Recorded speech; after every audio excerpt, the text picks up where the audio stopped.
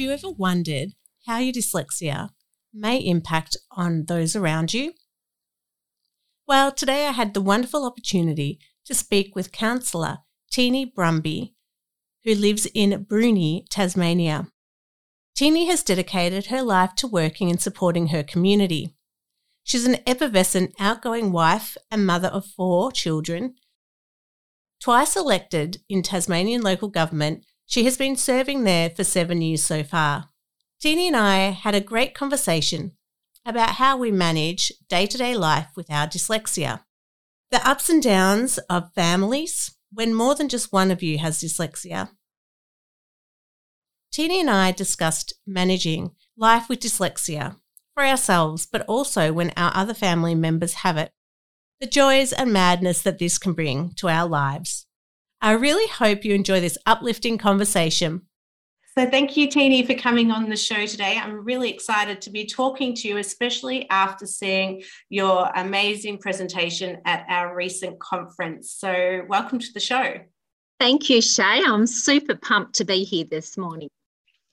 So the conference was a real eye-opener for me in the different stories that people shared throughout the day, but also the similarities around the different challenges that they'd faced throughout life and how resilient and persistent all of our speakers were. Are you able to talk to us a little bit about what life was like growing up for you? Yeah, absolutely. I guess for me, growing up, I'm now 43 years of age, so that was probably a long time ago. But when I went through school, I absolutely observed within my classroom that other students seemed to get and understand the content that was being delivered by the teacher. And I was acutely aware, I guess, I believe I had a reasonably high IQ or EQ as well, which is your emotional intelligence. So I could see that other people were getting things. But for me, the dots didn't really connect. I just didn't really understand a lot of what was taught. So I guess my strategies as a child trying to survive in that schooling environment was I would switch off and lean into my EQ skills, which were the ability to converse with other adults. And I would regularly sneak out of my classes, particularly for grade 6 and on. I connected to the heart of the teachers very regularly, and they sort of knew I struggled with the academia. And I'd sneak out of the class quite often, and I'd go talk with the canteen ladies or the maintenance man, or, I'd develop relationships with other teachers in the school that might be on a free. And, that was probably back in the day where there was a little bit more autonomy to move in within the school, and they weren't as strict. So I did a lot of escapism, if I'm honest, from the learning of school. And it was a lot of other connections with adults in school life, whether it was the school office ladies. I do a lot of connection at that level and develop relationships. So I've consequently got a lot of gaps in my general knowledge in general because I just didn't pay a lot of attention through my schooling years. Distraction and connecting with people was the way I sort of survived school. And I did a lot of memorising. So I'd memorise a lot of the content of school in order to pass tests. But if I'm honest, I didn't understand any of the content. So I remember distinctly at 33 years of age recollecting this phrase that I'd learnt in grade 7. We had this very stern teacher, Mr. Wilson, and you had to pass, everybody in the class had to recite this particular paragraph. And it was around this word scale, what actually is scale. It was this long-winded, convoluted sentence, and this is what it is. Scale is a way of reducing the size of the real thing while still maintaining direct relationship between the distance on the map and the distance in real life. And it wasn't until I was 33 I was listening to the words and thinking, oh my gosh, that's actually a description of scale on a map. So, I think it ironic, from year 7 to 33 years of age, I'd had this concoction of words, but they meant nothing to me. And I think that was a good descriptor of what school was like for me. Lots of memories of words in junctions. And so when was it that you were identified as having dyslexia? Because we're in a similar age group, and it wasn't until I was an adult, because back then it wasn't really spoken of. Yeah. Look, it's interesting. I went through school. I had no idea that I had a learning preference, and I like the concept of my dyslexia. I'm quite proud of being a dyslexic woman, and I refer to it as my learning preference, not my learning disability. And I think there's a really important distinction there that we dyslexics must make, because it is not a disability. It is a natural fact, our superpower, because those of us that are dyslexic must activate strategies to survive in the life that we lead. And because we have to enact those strategies, we're actually pretty clever, because we have these ways of getting around things that the normal atypical brain can do straight away. So when I reflect back on growing up, I think, yeah, I had no idea I was dyslexic. I just knew that everyone was smarter than me. So I'd adopted that from quite a young age. And I guess because I had a high, what I think was a reasonable IQ, so I was smart, I just had a different way of learning. I wanted to go out and prove to people that I wasn't dumb.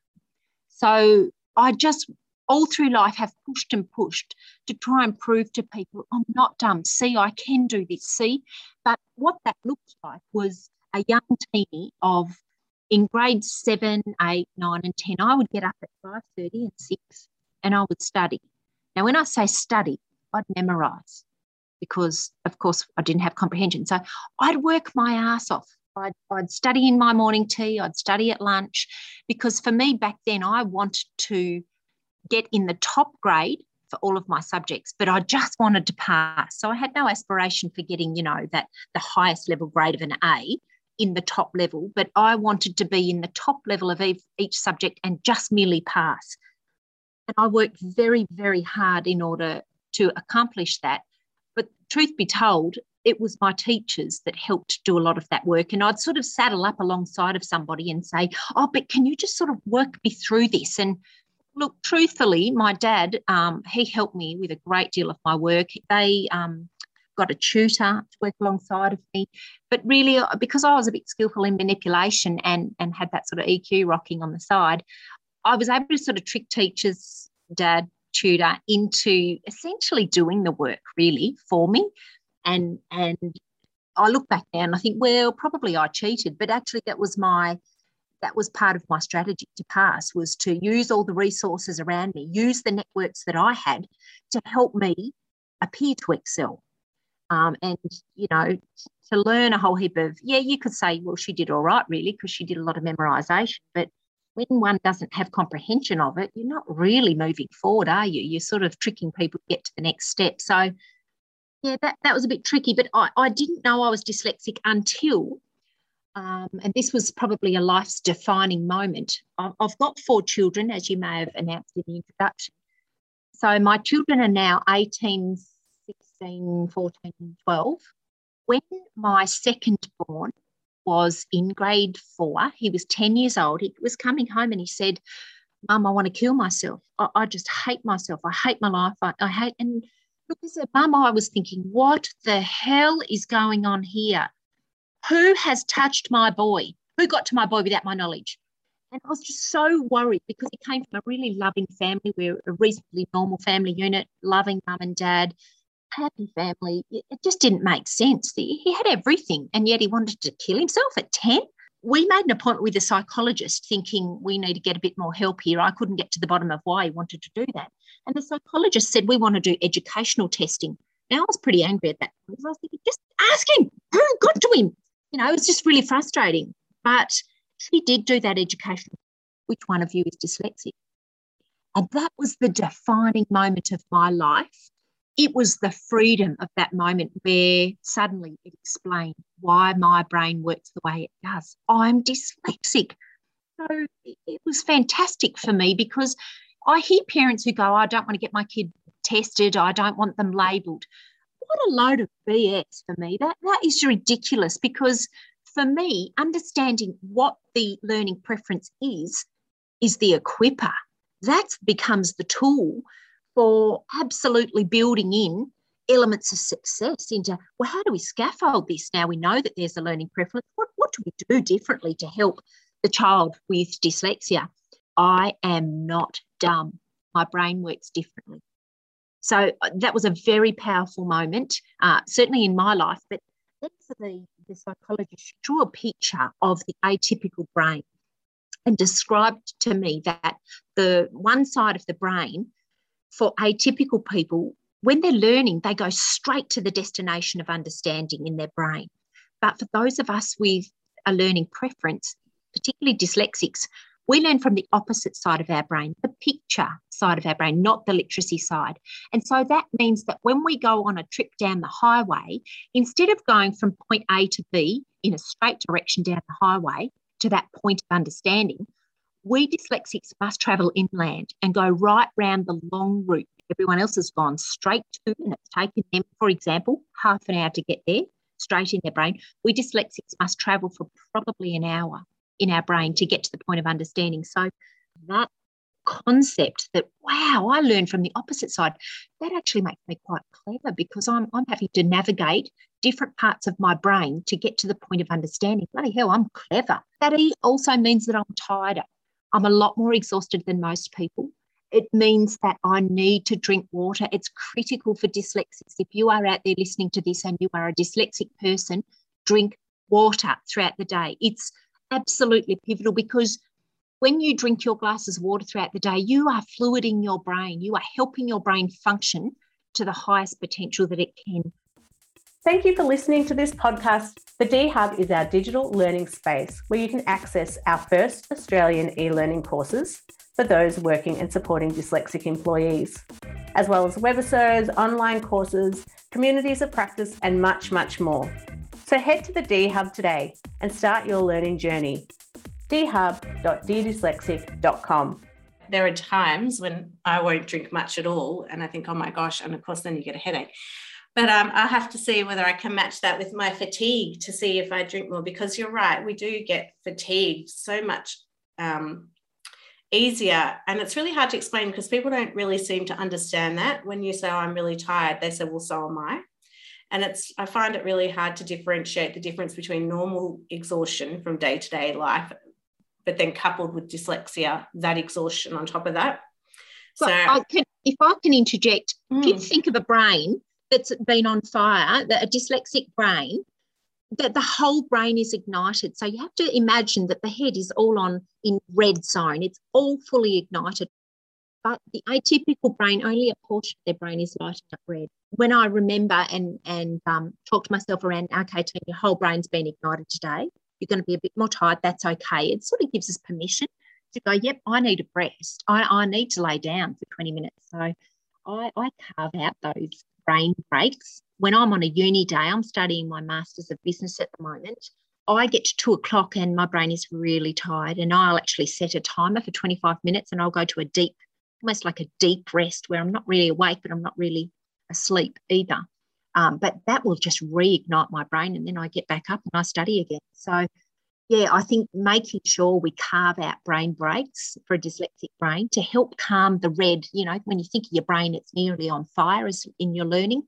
You must give it breaks in conjunction. But look, before I'm going to take that quote, brain breaks, because I'm known as a renowned napper. Not so much now. My daughter's now I've got a 7-month-old, 8-month-old.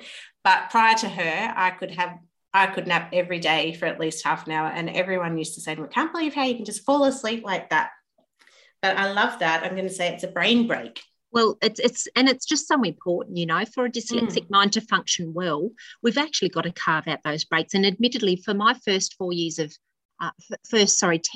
parenthood, I slept every single afternoon for 8 to 10 years while raising little people, because I actually needed the break back then for the fatigue of raising little people. But even now as an adult, I'll carve out that half an hour. It's super important if I'm on a learning day.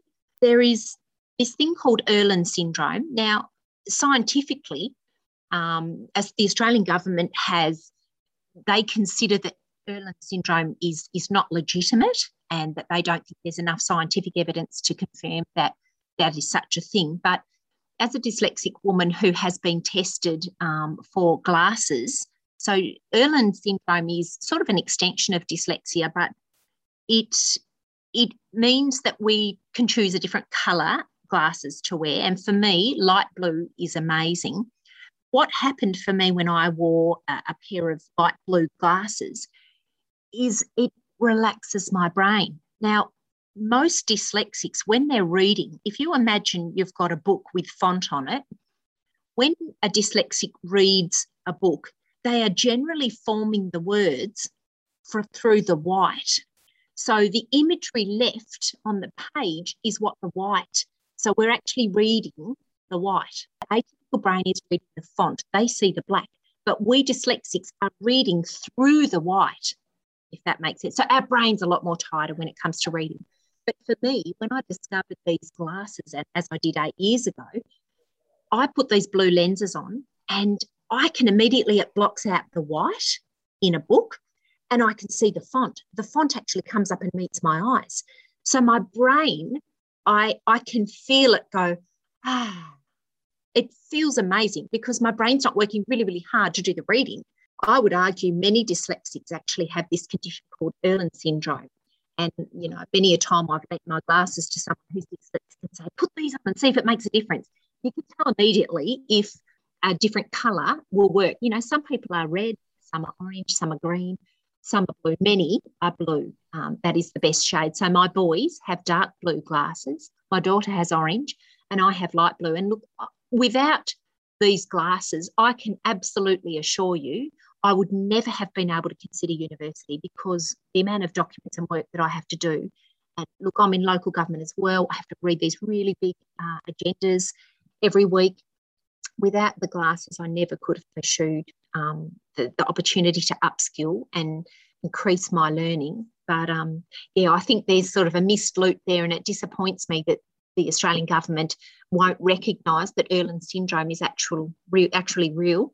I guess there's not yet enough scientific proof, but you can talk to those of us dyslexics who have worn these glasses and we will tell you that Irlen syndrome is legitimate and that they are totally invaluable. It is game changer for children. It's interesting you raised that because it is a very controversial topic. And we have had feedback before around Irlen syndrome is not part of dyslexia.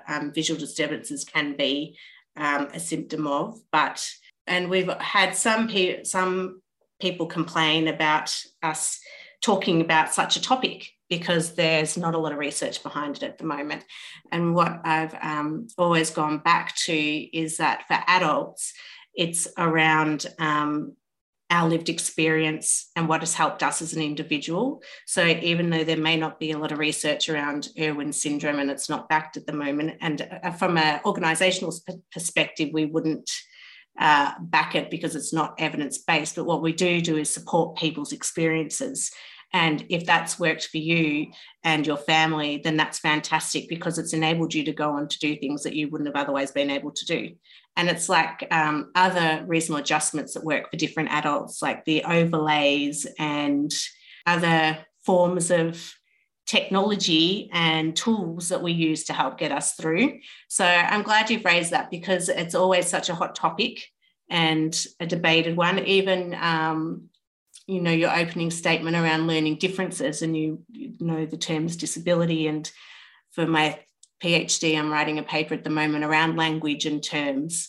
And so I think it's great that you're having this conversation with me today to encourage people to have the discussion and to feel safe to be able to talk about the different things that have helped them, even if it's not always backed by evidence. You know, before we wrap up on the concept of glasses and how they can be of assistance with dyslexic, I need to share a story with this 10-year-old that got diagnosed. When my son Aidan, when he got to grade 7, he had a dream of getting 1A in his school. Now, he wore blue lenses at the time. His is a darker blue lens.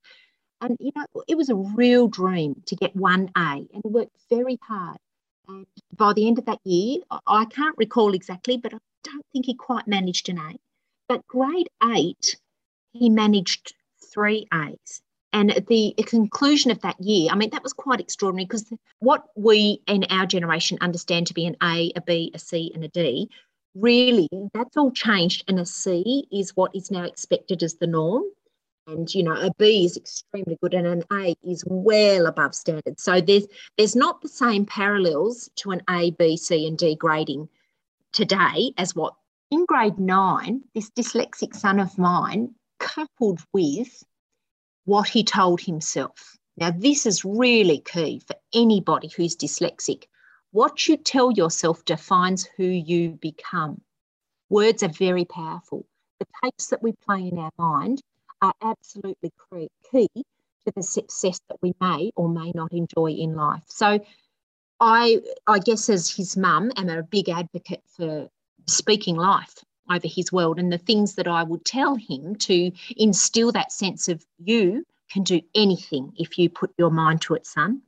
You are a leader. You will succeed in this life. So, you know, he's got that, he has to fight the demon of, I'm dumb, I don't get it, I don't understand. You know, he will sit in a class and the teacher's going, right, you need to do A, B, C and D. Well, so it's really frustrating for a dyslexic child to navigate school. But in those C's of, oh my gosh, I'm drowning, I don't understand a thing in this class, and you just feel so dumb in those moments. It's a horrendous feeling. So to come home to mum speaking life over his world and to send him off each day with a, hey, you can do this, that's really key. But he also began a mantra of, I can do this. I'm going to succeed. I'm going to get an A at the end of this year. Grade 9, that dyslexic son of mine got ducks. He did the unbelievable. And we chose to go get that label. Now, the label that some people would think, why would you get your kid a label? That was our superpower. To understand what we were working with was, I guess, God's gift to our family, because it changed everything. I've actually got not only one dyslexic child, but my next son was also diagnosed dyslexic. And the next daughter, she was diagnosed dyslexic and dysgraphic. Now, don't ask me what dysgraphic is. I don't really know. I've got both. That's me. Okay, so whatever that is, you know, it's the learning preference is even more difficult for our youngest. But this kid comes out with ducks, which I don't know if that's a familiar topic for those on the mainland, but that's sort of the highest you can get for that grade. And then year 10 rolls around and he decides, yep, I'm gonna work hard again. And look, I truly believe as a dyslexic mum, but a passionate ambassador for those that would experience this beautiful learning ability, that we can do anything. We have got these resources in our minds because of the way we think. We are fantastic problem solvers because everybody else can go straight to their method, but we've just got to be really creative in how we go about our learning, or we can think really differently, so creatively. Yeah, I really, in our family, we celebrate our learning preference. Yeah, I think it's something that really makes us creative.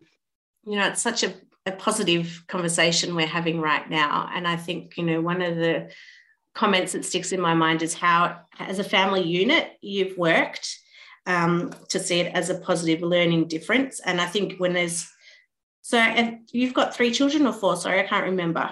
I've got 4 children. 4. So one's not dyslexic. So your husband and one other child is not dyslexic and the rest of you are. So that makes for a really interesting family dynamic around, I know in our family, the challenges but the strengths we bring and the conversations we end up having around who's neurodiverse and who isn't. I don't know if you have those conversations in your family, but we have them as a joke, but as a support as well. And my family unit is very strong, and I've been very lucky to get to where I am because of my family, and I talk about that a lot. And it sounds like that's the same type of family that you have. And I wonder, because, you know, in my paper we talk about, is it a disability or is it a superpower? And I wonder if, you know, that family unit is what can make you see it as a superpower, as a strength. Right. And if you don't have that, whether you end up not seeing it as a superpower, or how it plays out, whether the family is the core to how you feel. Does that make sense? Dyslexic children from families that care, that want to see and make a better future, they have got the best opportunity. There is no doubt about it. You know, the parents play a critical role in firstly establishing whether or not there is a learning preference sitting there, and then how they choose to respond to it. You know, when I look at the school system and the teachers that have now got, 27, 30 kids in a class, we've never seen classes so full of children that have got multiple learning issues. So there, a class of 30 children might have 15 children with various learning preferences, whether it's autism, ADHD, dyslexia, dysgraphia, dyscalculia. There are all these different learning preferences now, and it's incredibly difficult for teachers to take responsibility for the individual learning plans of 30 children. The government at state and federal levels look at the class sizes and what's really an appropriate number for teachers to be able to assist, because teachers are obviously integral to the success of many of these children, and increasingly across each of our states in Australia, the education departments are stripped of their financial resources, and they're sort of, I think, often living on the smell of an oily rag. The TAs, the teachers' assistants, are getting stripped from the system. Back in my day, going through school, I'm 43, I do not remember this many learning difficulties in my class. Of course, there would always be around 5 or 6 kids within each class that be really challenging. You could see it was very clear. I mean, I was one of those kids, but hit it very well. It's incredibly challenging for those teachers. I really feel for them. I think we're letting down this generation by not working alongside of the increasing learning preferences. And we can talk about why there are so many more. People sometimes say to me, "Oh yeah, it's just because we're diagnosed now. It was always like this." I don't think it was always like this. I look back on my childhood. I don't agree. I do not think there were as many learning difficulties as what I'm seeing in the behavioural outcomes of children nowadays. I speak in a lot of schools here in Tasmania. Is that what led you into your career path and working as a counsellor now for Bruni? I'd been a mum for 12 years and just a full-time mum, and a lady said to me, "Oh, Teeny, I'm going to be a counsellor next year." And I thought, well, how dare you say that you're going to be this? You've really got to love my city. You can't just say you're going to do something. And I had that sort of penny drop moment where I thought, but it needs people like me. And as soon as I heard that within my own head, I knew for me that was a God moment where there was something more for me to consider. And I'd only probably just found out I was dyslexic, and so of course was looking at, okay, I work a bit differently. I need to figure out how I do things. And I began to chair meetings differently because I was dyslexic, and I learned a few different clever things that helped me change the way I conducted my life, and it was really invaluable. Trying to figure out, do I do a uni degree first before I run for local government? And someone at the uni said, "Teeny, you've got what it takes. Just run for local government. You don't need a uni degree. Just go. You'll make a great difference." So look, 3 days later, I made the bold decision. Yep, I'm going to do this. Even if 20 people vote for me, I'm going to do it because I really felt called. And 3 days after that, a lady walked up to me. She said, "Teeny, I've got $1,000 I'm going to give you. I don't know what it's for. God's told me to give you $1,000. She said, "Meet me here tomorrow." And so I met her the next day, and she put $1,000 into my hand. For me, I needed $5,000 to run a campaign. That was my defining moment of, okay, yeah, I've got to do this. So it has been one of the greatest privileges of my life because I get to be a voice for so many different people and situations. Friday, in this last few months, because I think of my role in government, I've had all these calls, "Teeny, can you help me get a rental property? I'm stuck. I don't know what to do." In Tasmania, we've had a property boom, and you mainlanders coming over, buying up our houses, you mutts. I'm just somehow buying properties for families and getting them into the property market. It's been one of the greatest joys of my life. And it wouldn't have happened with that platform of local government and advocating for people, and to be able to step in the gap for others and orchestrate things. I look back on my life. In fact, just today, I found out that a little family with 6 kids, I live with them, were about to be displaced. I bought them a house 11 weeks ago. We've been fighting for finance the whole way, and we just found out today that that's been approved. They will move in to their house Christmas Eve and will have a roof over their head.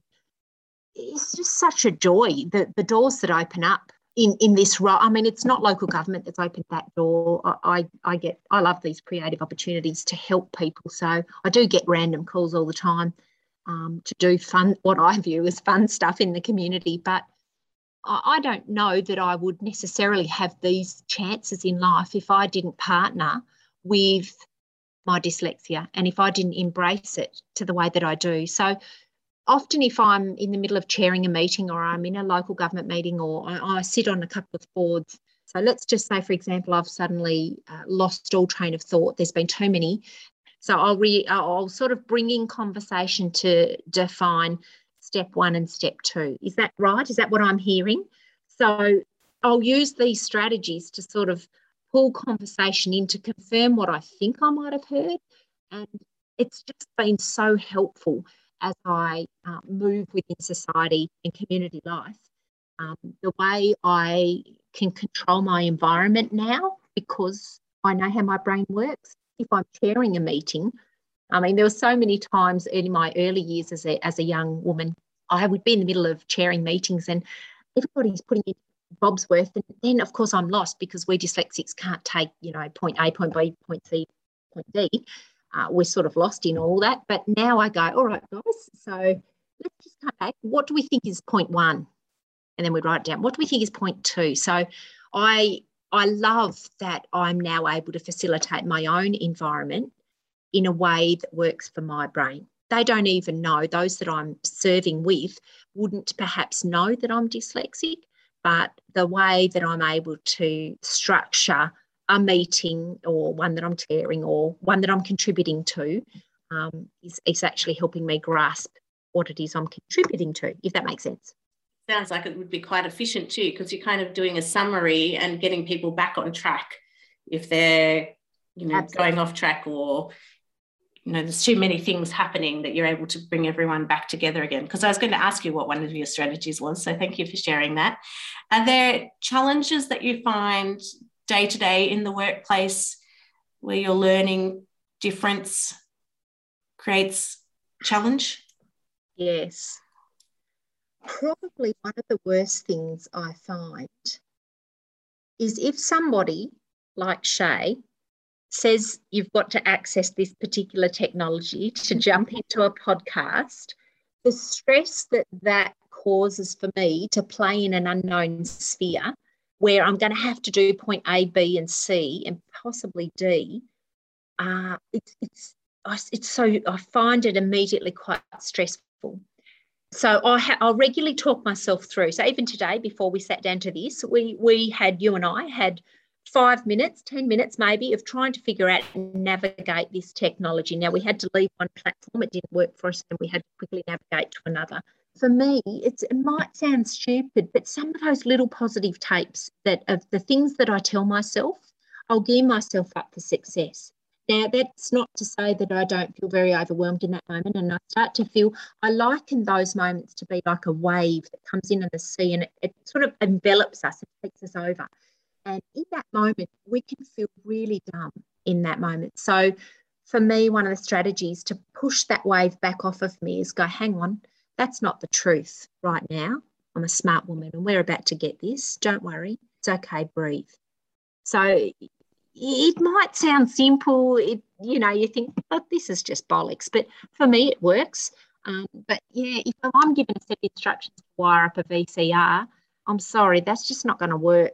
And at the moment, I'm looking into universities and really overwhelming for me. So what my strategy is I will sit alongside of my daughter, who's 18 and very good at navigating that side of things. And always in life, I pull people along to help me in life's journey. That is just the best tool and advice I could tell anyone. Never be afraid to ask for help. I think we can be too proud in life in general. And we Aussies, we don't really like to ask for help. But a dyslexic person needs to ask for help. It's humbling, of course, but golly, we can really move forward in leaps and bounds when we partner with those that can help us on life's journey. So for me, my daughter Chelsea, who's 18, she'll be helping me in the coming days to navigate and look at different universities and what is going to be a better university for me to do my next leg of learning with. For me, that would be very overwhelming, trying to navigate the Google thing and looking at how you click on and how do you apply and then how do you attach your resume and click it off and then press this button to enrol for your student thing and then get a library card. Look, all of that is meltdown stuff. And, dyslexics will generally have a lot of internal meltdowns because we get very overwhelmed. And, as a young mum, I think about those meltdowns. I imploded regularly, but what that looked like was a mum, I'd have 4 children. Mum. What I didn't know back then is that I was dyslexic, but secondly, I'd just explode. You're kind with everyone else. Everything looks great outside, you're imploding, and you are a bomb going off in your home. And I guess that was a real challenge for me to think about, how do I manage myself in that meltdown moment? Those internal implosions that we dyslexics will often face when too many things are coming at our brain at any one time. For me, I then, this is a few years back now, I then had to start to learn, okay, Teeny, you're starting to melt down. Your chest is pounding, you're starting to get hot. You could feel the heat rising up in my chest and up through my face. I'm starting to feel out of control. To recognise that there are some physiological symptoms to what this explosion was about to look like was really important. So I started to read my body. Okay, so for example, mum is starting to happen. I'm starting to melt down. All right, what's going on? Guys, everyone just stop for a minute. Everyone stop talking to me. Everyone just go to your rooms or leave me be for a minute. I've just got to collect myself. Now, sometimes that looked like me leaving the room to go and breathe. What that did, as simple as it might sound or as stupid, is it helped me get control of me. And a different mum began to emerge as I learnt to read my body and what those physiological responses were actually doing. Now, I didn't realise that the mum, the A, B, C, D was starting to overwhelm me. And learning to read that and then going, right, now what do I do to control this? Because the bomb's about to go off, the grenade is about to explode, and we don't want shrapnel going into each of the children's hearts. That is not life. That is killing my children. And I don't want to be the bearer of war in my own home. So I began to change my responses. And do you know, about a year after that, one of my children, he came to me and he said, Mum, thank you for changing. Thank you for being a kind mum now and not being a mum that hurts us. And look, I didn't realise that the way I was responding was causing such serious damage to my children. Now, that wasn't the mum I wanted to be, but I didn't realise that my learning preference caused some internal meltdowns that actually had an external result. So I think it would be another pool of advice that I'd love to draw from and say, you might be a mum out there that experiences some implosions as a result of the way your brain operates. But I want to say that we have got the opportunity to control ourselves. And that's really important to read what's going on in your body in that moment. What can you do differently to bring peace into your home? Thank you so much for sharing that. And I mean, it was such an honest account of your family and what was happening for you. And I think, as a new mum, that imploding can resonates. And I'm just picturing myself at the microwave the other night, imploding, because I really struggle if there's a lot of noise. And if the TV is on loud and my daughter's crying and my partner's talking to me, I can really struggle to be able to give the attention needed everywhere, and that can start to make me feel really overwhelmed.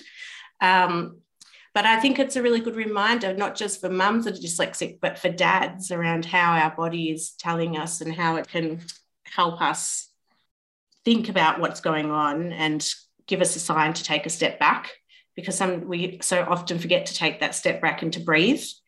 And it's, this podcast has been a real interesting conversation of so many different components of your life. And it's I'm really excited to be able to talk to you and share these experiences, because I think they're really valuable. And we haven't had a lot of parents be so open and honest about some of the struggles that you can have. So thank you for sharing that with us. Oh, you're so welcome. Really appreciate this opportunity, Shay. It's lovely to dip into that pool of what's gone on in my life, and I hope it's of help to some out there. Yeah, I think it really will be, because there's not enough of these conversations. And it's interesting that you've raised this topic, because I'm having a podcast with another two ladies that have multiple learning differences, not just dyslexia. And we're going to be talking a whole episode on parenting and the ups and downs of parenting as a neurodiverse parent. So thank you for sharing some of your family insights. It's really valuable. Is there anything else you'd like to share with our listeners today before I have my final question for you? Let's reframe it and take out this disability concept and embrace the beautiful learning preference that it is. Let's embrace dyslexia as our superpower, because I genuinely believe that it is. We are some of the best problem solvers around, but it really, we must couple with what we tell ourselves. That is quite critical for those of us that are dyslexic. So superpower all the way. So can I touch on that as a counsellor? Am I saying it right? Because you're not a clinical counsellor, you are a counsellor of a community, just so our listeners know. No, I'm an elected member of local government in Tasmania. Yeah. Thank you. Just in case some people got lost with the two words meaning one word meaning two different things. Yes. But how do you think we can move away from that medical model of a disability and be more around learning preferences and learning styles and our strengths? Because I tend to not use the word superpower, but more strengths. How do we move more to that language and narrative when at the moment, if we don't have a disability as such, then we won't get support in school? Now, granted, it's small. In Victoria, actually, they've just released a large sum of money for students that have dyslexia, but generally it's not a huge amount of funding support you would get in primary or secondary school. So how do you think, from a policy perspective, we can start to influence the narrative? Because at the moment we can't get anything if we're not recognised as a disability. If we don't have a disability, we're not recognised under any acts. So we're not protected. So if we're discriminated against, we can't fight our employer, as an example. Or we can't advocate for our child to get reasonable adjustments in school if they don't have that label. So is there, and this is a really big question, and probably we could have a whole different podcast, but just, is there anything you think that we can help to shift the narrative? That's a huge question, sorry, to throw at you at the very end of our podcast, and maybe one you don't want to answer right now. Yeah, look, it is a tricky one, and there is no easy solution. But look, I think as a community of dyslexic learners, we have the responsibility ourselves to change the narrative. We can always shift blame onto government and expect that they do this, that and the other. And look, I'm encouraged to hear that the Victorian government has acknowledged that dyslexic learners do need assistance, and that's beautiful to hear that. I think that's one of the only good things I've heard about Victoria.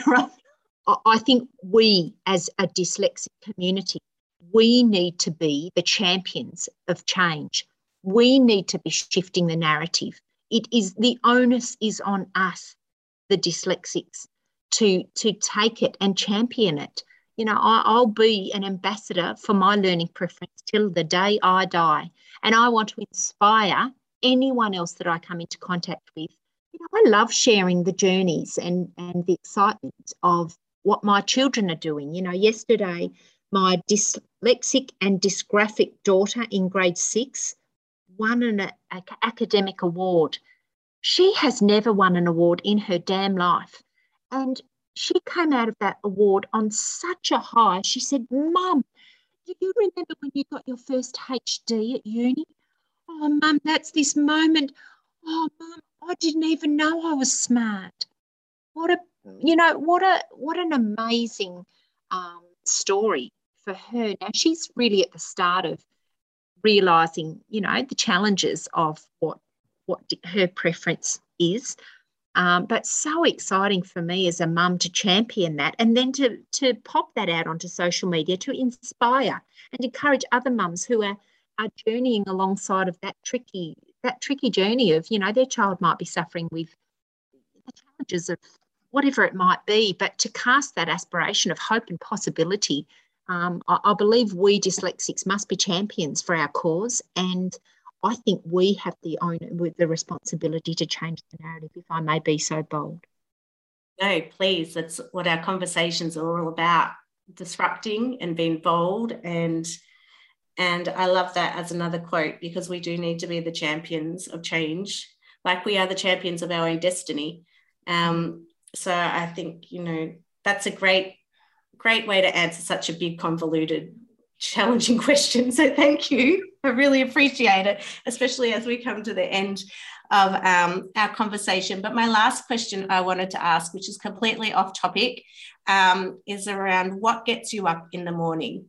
What drives your day? Well, look, I think you touched on the word destiny just now. For me, I've a deep-seated faith that stirs me as a woman in life, and I believe I'm here to make an impact in this world for the betterment of others. And every day when I get out of bed, I know that I'm going to be able to speak life to those around me and that I'm here to make a difference. I juggle lots of different balls in life. I think having a sense of purpose is so important, but, I think the best purpose in life is to make others' lives better. And I have a goal. I want to build a centre for teenage mums, and I'll activate that goal at some point in my future. But that is a big dream, and I want to make very sure that I do and accomplish that goal in life. But, I've got an interim goal of I want to graduate my Masters of Business, and that was a bold dream at the start. I mean, imagine this girl who dropped out of school in grade 11. She couldn't answer one question out of a biology test of 20. And I dropped out of school and got a job, but was not going to be the nurse I dreamed of being because couldn't even pass a test in biology. I'm a school dropout. Life has still opened up doors of opportunity for me, and I've taken them whenever I can. But we carve out our future, we carve out our destiny, and I jump out of bed with a sense of purpose to make a difference for others. That is a wonderful way to end such a positive, uplifting podcast. And I really thank you for sharing your last thoughts just then. But all your thoughts today, your conversation has reminded me of why I do what I'm doing. Thank you, because sometimes we get so bogged down in the detail and the day-to-day grind that we can sometimes lose sight as to the purpose of what we're doing. And I think that this podcast will really help people. Thank you again, Teenie. It's just been an absolute joy to talk to you today. Thank you so much, Shay. All the best. If you haven't already done so yet, make sure you sign up to our mailing list so you can keep up to date with everything we do at the Foundation. Head to deardyslexic.com. And don't forget, if there is anything you have heard today that was distressing, please call Beyond Blue on 1300 22 46 36 or Lifeline on 13 11 14.